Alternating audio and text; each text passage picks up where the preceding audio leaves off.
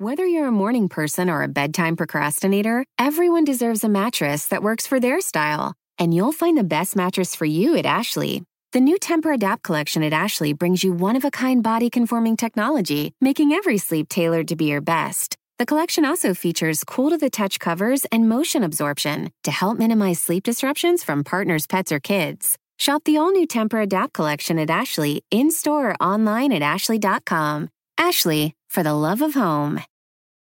On this episode of Plant Killers, we'll explore one nation's most notorious fruit and vegetable killer, bad dirt. What makes bad dirt so bad? The answer? The ingredients. But fear not, true crime enthusiasts. This story has a happy ending. New Miracle-Gro organic raised bed and garden soil. It's made with quality organic ingredients from upcycled green waste like compost and aged bark. Unlike the other guys who can't say the same. Looks like bad dirt's murdering days are over, thanks to Miracle-Gro. Join us next time on Plant Killers. Hey, it's Jason Moon. The List was reported and produced by a new team here at New Hampshire Public Radio called Document. And I am so lucky to be a part of this team because we get to make the kind of radio journalism that I've loved since I was a kid. Long-form, enterprise, investigative, just good stories that really matter, like this one. And we think this kind of reporting is critical to being an informed citizen, especially now. But sadly, it is not free. If you want NHPR to make more work like this, consider making a donation to the station. The amount is up to you, but every contribution really makes a difference. You can find a link to donate in the show notes or go to our website, nhpr.org/document. You're listening to The List, Part 3. I'm Jason Moon. Well, I'm John Gannert. A lot of people say Gantert, but it's really pronounced Gannert. There was a time in John Gannert's life when things got bad, really bad.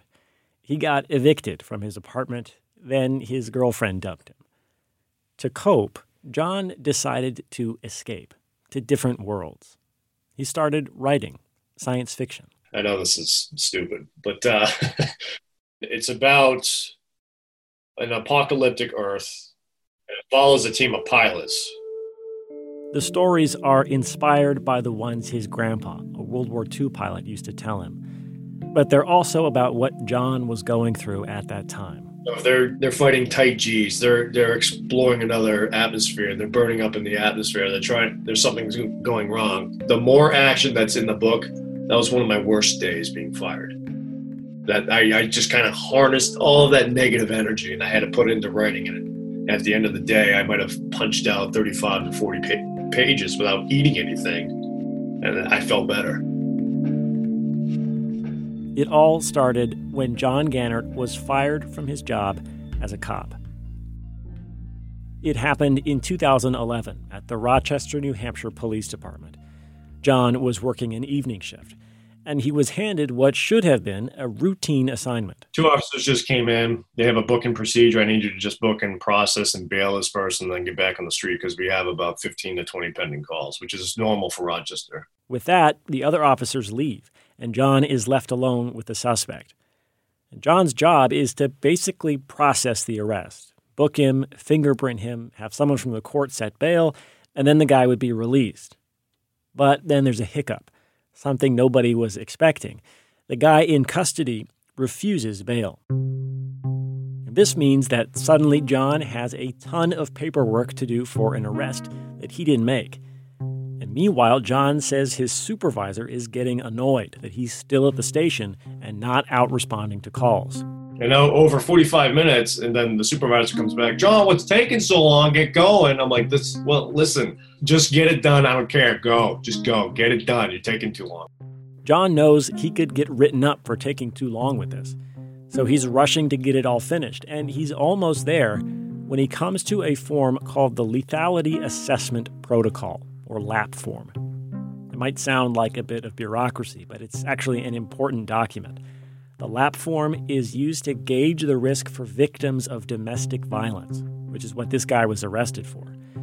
If a victim answers yes to enough of the questions, it triggers an immediate referral to the local domestic violence hotline. But the victim is not there. And in desperation, John starts looking through the files of the arresting officer, and he finds a recording of the victim's statement. John figures it's the best he could hope for right now. And the victim is not asked the specific questions from the lap form in the interview, but some of the answers come up anyway. So John watches the recording, and he answers yes on the form when he can, and no when he's not sure. Looking back, John admits this was a mistake.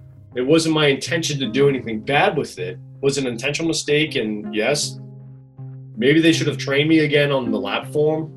John thought he would be in bigger trouble if he didn't send out this form. He was wrong. He remembers getting called to the chief's office a few days later. Oh my God, chief's office. Okay, what is this? So I get escorted upstairs, and his echelon's basically around the whole table in his office, and he's like, "Well, it concerns me twofold that you're not conditioned to be a supervisor to make these calls. So it's this official report." And I was like, wait a minute, it's a lap form. It's a courtesy form. It was still under trial. It's brand new at that point. It's not even implemented statewide. What do you mean? He's like, well, it's an official report, and I'm suggesting your termination. John didn't know. The arresting officer had already filled out and sent off a lap form before he got there. So now there were two forms with two different sets of answers. And the difference wasn't trivial. On the form John filled out, most of the answers were marked no, and that meant the domestic violence protocols would not have kicked in. But on the one filled out by the arresting officer, most of the answers were marked yes, and that did trigger the protocols meant to protect the victim. For this, the chief fired John and added his name to the Lori list. I'm just like, are you kidding me? And I looked at the chief. I'm like, are you kidding me? Over this? I'm like, I got dumped a booking procedure. I did it the best that I could. I explained this, and you're firing me? Why? I got really upset. I'm not going to deny that. I get super upset at that table. And then now I understand why the sergeant was next to me, because I was under escort. This is when things started to unravel for John. He was living in an apartment run by the Public Housing Authority, part of a program to get cops to move in. Now that he wasn't a cop, he got evicted. And even harder, John says, was trying to explain this to his family. And just like I predicted, they kind of gave me the glazed over look, like, is this what really happened? What really happened? Like, this sounds stupid. Like, what really happened? What did you do there? Eventually, John decides he wants to fight his firing through the police union. And it takes months, but after a third-party arbitrator reviews the decision, John wins. The arbitrator rules that, yes, John made a mistake. He violated policy and he didn't follow protocol. But the arbitrator said that John didn't intentionally falsify the form and that firing him was too severe a punishment. John is thrilled, but back at the station with the chief who fired him, things are a little awkward. I met with the chief, and he's like, oh, okay. Yeah, it's good to see you. I'm like, okay. So John says he started applying at other police departments. And that's when the Lori list really comes into his life. As soon as I say you're anything remotely similar to this Lori list, they just they kind of back up in their chairs. They'd stop writing. They cross their arms. Like, they'll start distancing a little bit, like you have a cold. It's really amazing to watch. See, the arbitrator gave him his job back, but didn't have the power to take John's name off the list. And already in job interviews, it was haunting him. I applied over, I think, 25 times to leave Rochester right after that, when I came back, and no one called me back. During this period, John says he connected with lots of other cops who were also on the list, just through word of mouth. Many of them were former officers. Whatever put them on the list also got them fired. And he says it was almost like they were members of an exclusive club, like they felt drawn to welcome a new member. I would get random phone calls. Hey, let's meet up. This is what I did. What did you do? Some guys were doing it for like embezzlement, theft. I'm just like, okay. That's when I really determined. I'm like, I don't want to be on this list. I don't belong on it. A few years after he was fired, then reinstated, A new chief arrived in Rochester, and John decides to ask if he can take him off the list. The chief says he can't. He would need a court order. And so John decides to try and get just that. He gets a lawyer, and he sues the city he works for. This is case 2015-0062, Officer John Gantert versus City of Rochester et al. His case went all the way to the state Supreme Court. John was there for the arguments. Here's John's basic case. Cops don't get enough due process when they're put on the list. A chief makes a subjective decision to put you on it, and that's it. You're marked for the rest of your career. And some of the justices seem sympathetic. One of them even imagines a hypothetical that helps make John's point. The justice says, imagine a cop joking with other cops about lying to his wife, and a prosecutor walks by and happens to overhear it. Told his wife he had to work last night, ha, ha, ha, and they're all laughing. And Joe says, yeah, I did. Shoot me, or something like that. But it's clear, or at least it could be found, that the officer lied to his wife. If the prosecutor now says, listen, I'm putting this guy on the Lori list because he admitted that he lied to his wife, there's no review of that? Well, so I think the hypothetical is probably an unlikely one. But another justice puts her finger on the absurdity of how what was supposed to be a simple list is causing so much trouble. Let's assume we agree with you. Mm-hmm. Your client should not have been placed on the Lori list. Yes. Now a case comes up involving your client. Doesn't the prosecutor in this situation have the responsibility under Brady to make the disclosure about your client, even if he's not on the Lori list? Does this all simply turn on administratively keeping track of people? The answer to both of the justices' questions is yes. Yes, there could be cases where John's incident with the domestic violence form is relevant for a defendant. And it's on the prosecutor to turn that over, whether John is on a secret list or not. And so, yes, this case before the highest court in the state really is just about whether John's name is written down somewhere. That's the weird thing about the Lori list. Over time, it has accumulated all kinds of extra meaning it was never meant to have. The Lori list was created to make prosecutors' lives a little easier, to help them remember which cops might have stuff in their past that needed to be turned over. It was not created to be a roster of cops who couldn't be hired, or to become a public symbol of police misconduct. But that's exactly what the list has become. How did that happen? Secrecy.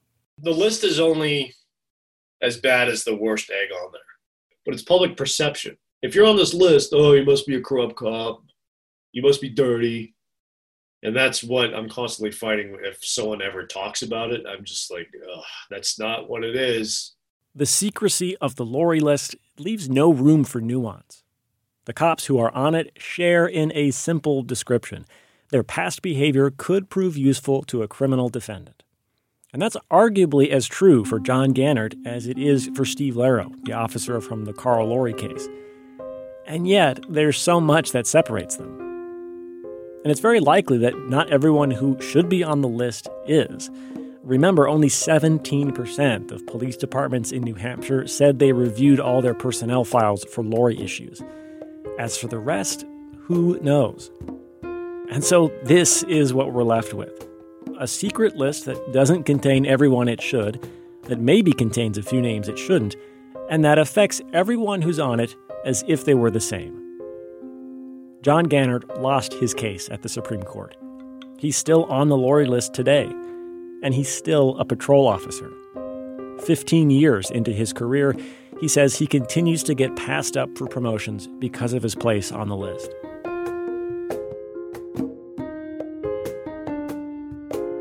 After a break, why the Lori list's days might be numbered.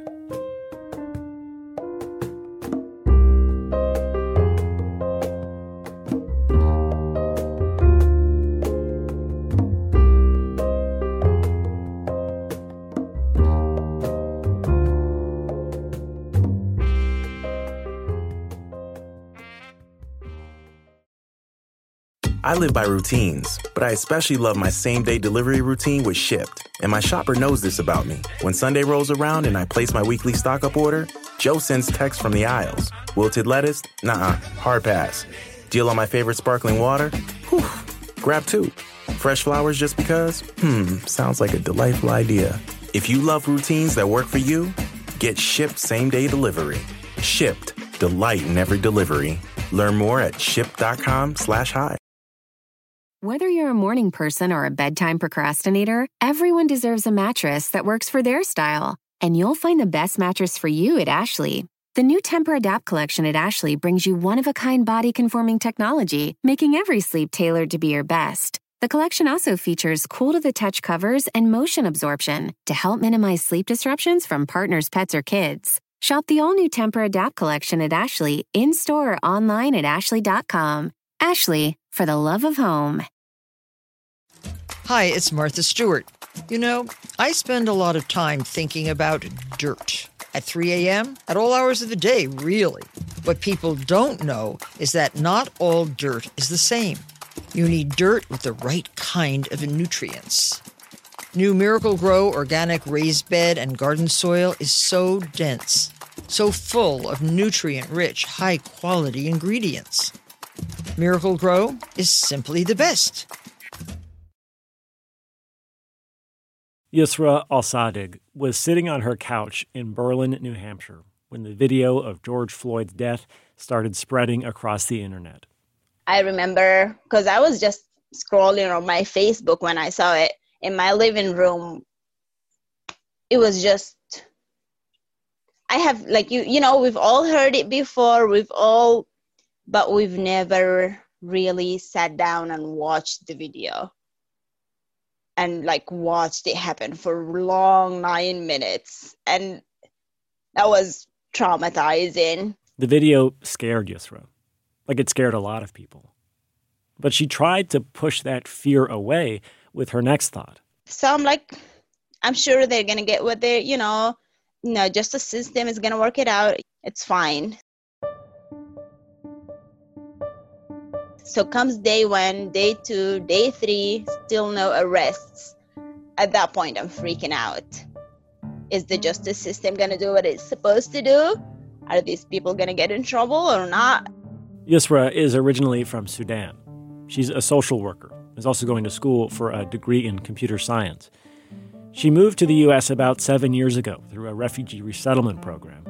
And she's lived all over, L.A., New York, and now the North Country of New Hampshire.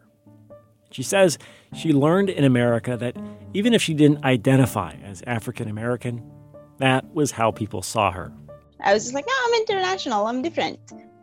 But then very quickly reality set in and I realized, oh, you're just black here.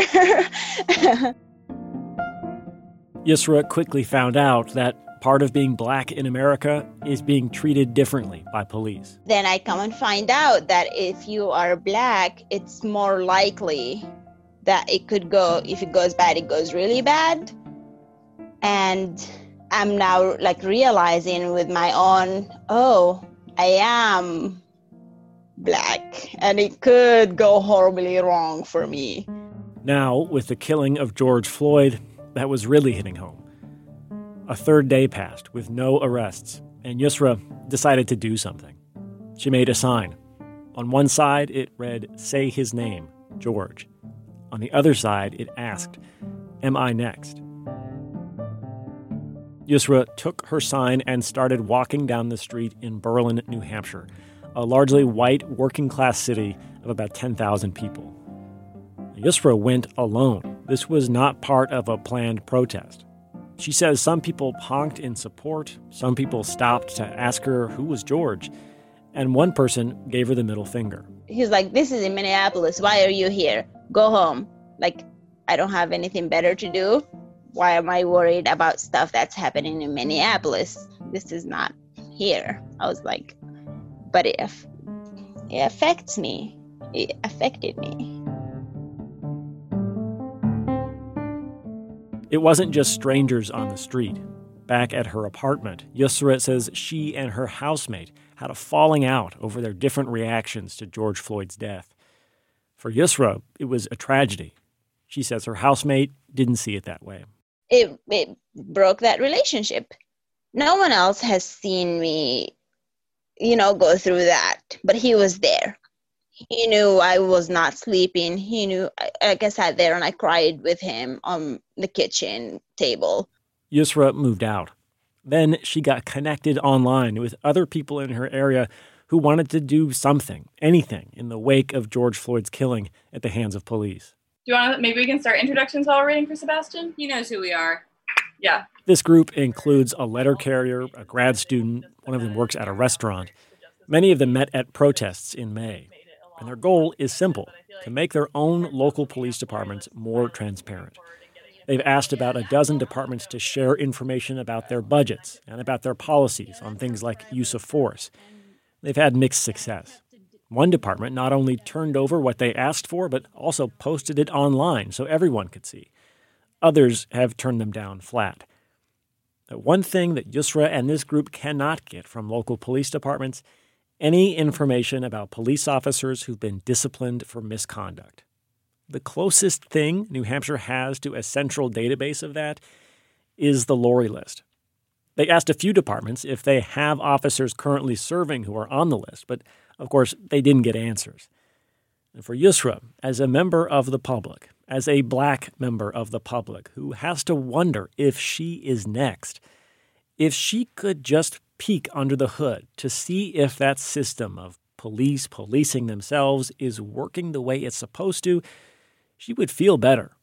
She says it would help just to know. But if I don't know, I'm thinking maybe the justice system works. Maybe they're doing what they're supposed to do. But since I don't know, maybe not.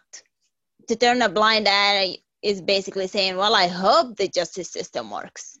That's not good enough for me. It's also not how it works everywhere in America. Access to police misconduct files is a patchwork in the U.S. Rachel Moran, the law professor we heard from earlier, studies this.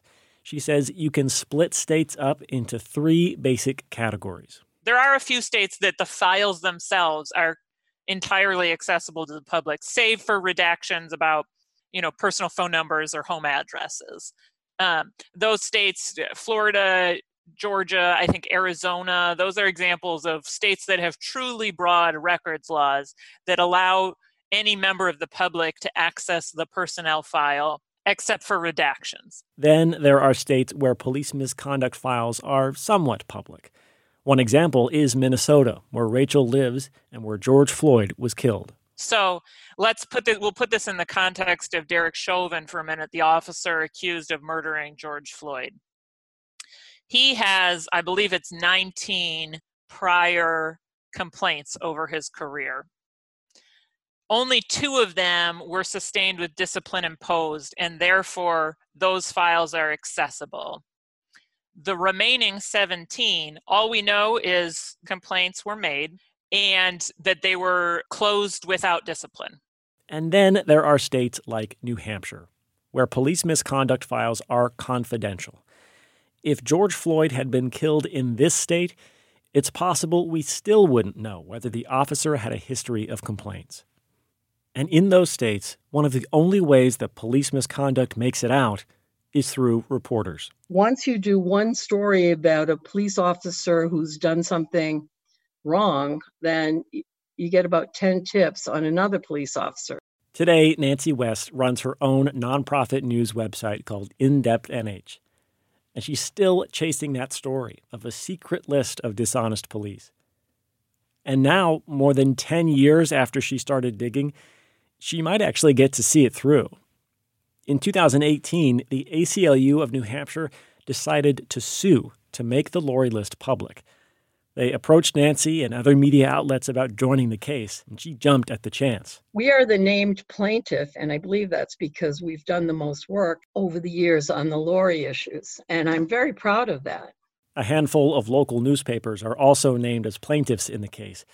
They each filed a public records request for an unredacted Lori list, and they were all denied. That lawsuit reached the New Hampshire Supreme Court in September of 2020. I was there for the arguments, along with a handful of lawyers. They argued through masks. Dan Will, for the state, went first. He told justices, there's really no compelling public interest in making the list public.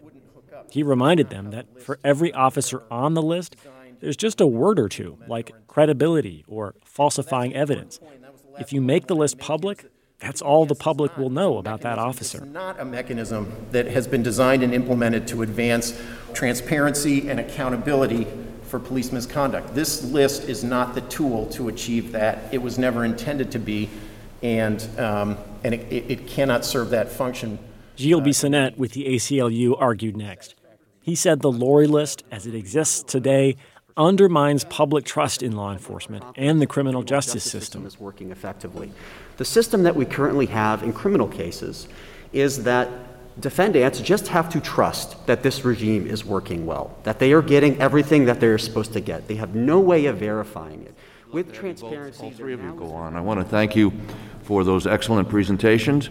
And the case is taken under advisement, of course, and the court is in recess. Thank you, Your Honor.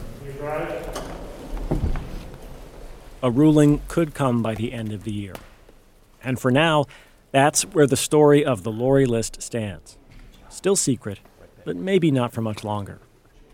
A state commission on policing recently recommended that not only should the Lori list be made public, it should be made obsolete. The commission called for a single new agency to investigate all complaints against police, and findings of misconduct would be made public. But those are just recommendations. For now, all we have is the Lori list, the same one Nancy West first fought to make public more than a decade ago. And no one knows exactly what will happen if it is made public. Defense attorneys are likely to take a close look, and newspapers are sure to publish it. But what will we see? How many people on the list are still working as police officers? Will cases be overturned like Carl Lori's? Will it give people like Yusra Al-Sadiq more faith in law enforcement? Maybe. But what making the list public won't do is change the fundamental nature of secrecy around police misconduct in New Hampshire. And so, for now, if you're looking for an answer as to whether you can trust the cops, you're on your own.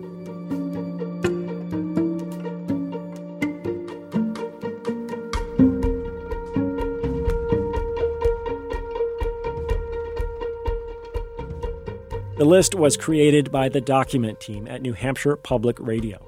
It was reported, written, and mixed by me, Jason Moon. Lauren Chulgin is Document's senior producer. Document is edited by Dan Barrick. Additional editing help from Erica Janik, Maureen McMurray, Mary McIntyre, and Todd Bookman. Original artwork for the series was created by Sarah Plord. She also manages the digital presence of the Document team. NHPR's Director of Audience is Rebecca Lavoie. Thank you to Buzz Scher, Larry Vogelman, Janet Champlin, Jonathan Abel, Marika Gillis, Karin Nicolina Stevens, Chelsea Cathcart, Sam Main, Sebastian Wee, Bill Chapman, Gilles Bissonnette, Tracy Reel, and the National Registry of Exonerations. We also want to send special thanks to some of our radio peers for their advice, including Emmanuel Jochi, Max Green, Madeline Barron, Parker Yesko, Natalie Jablonski, Raymond Tungakar, Kate Cahan, Tony Arnold, Breda Green, and Angela Evansy. Stay subscribed for more stories from Document.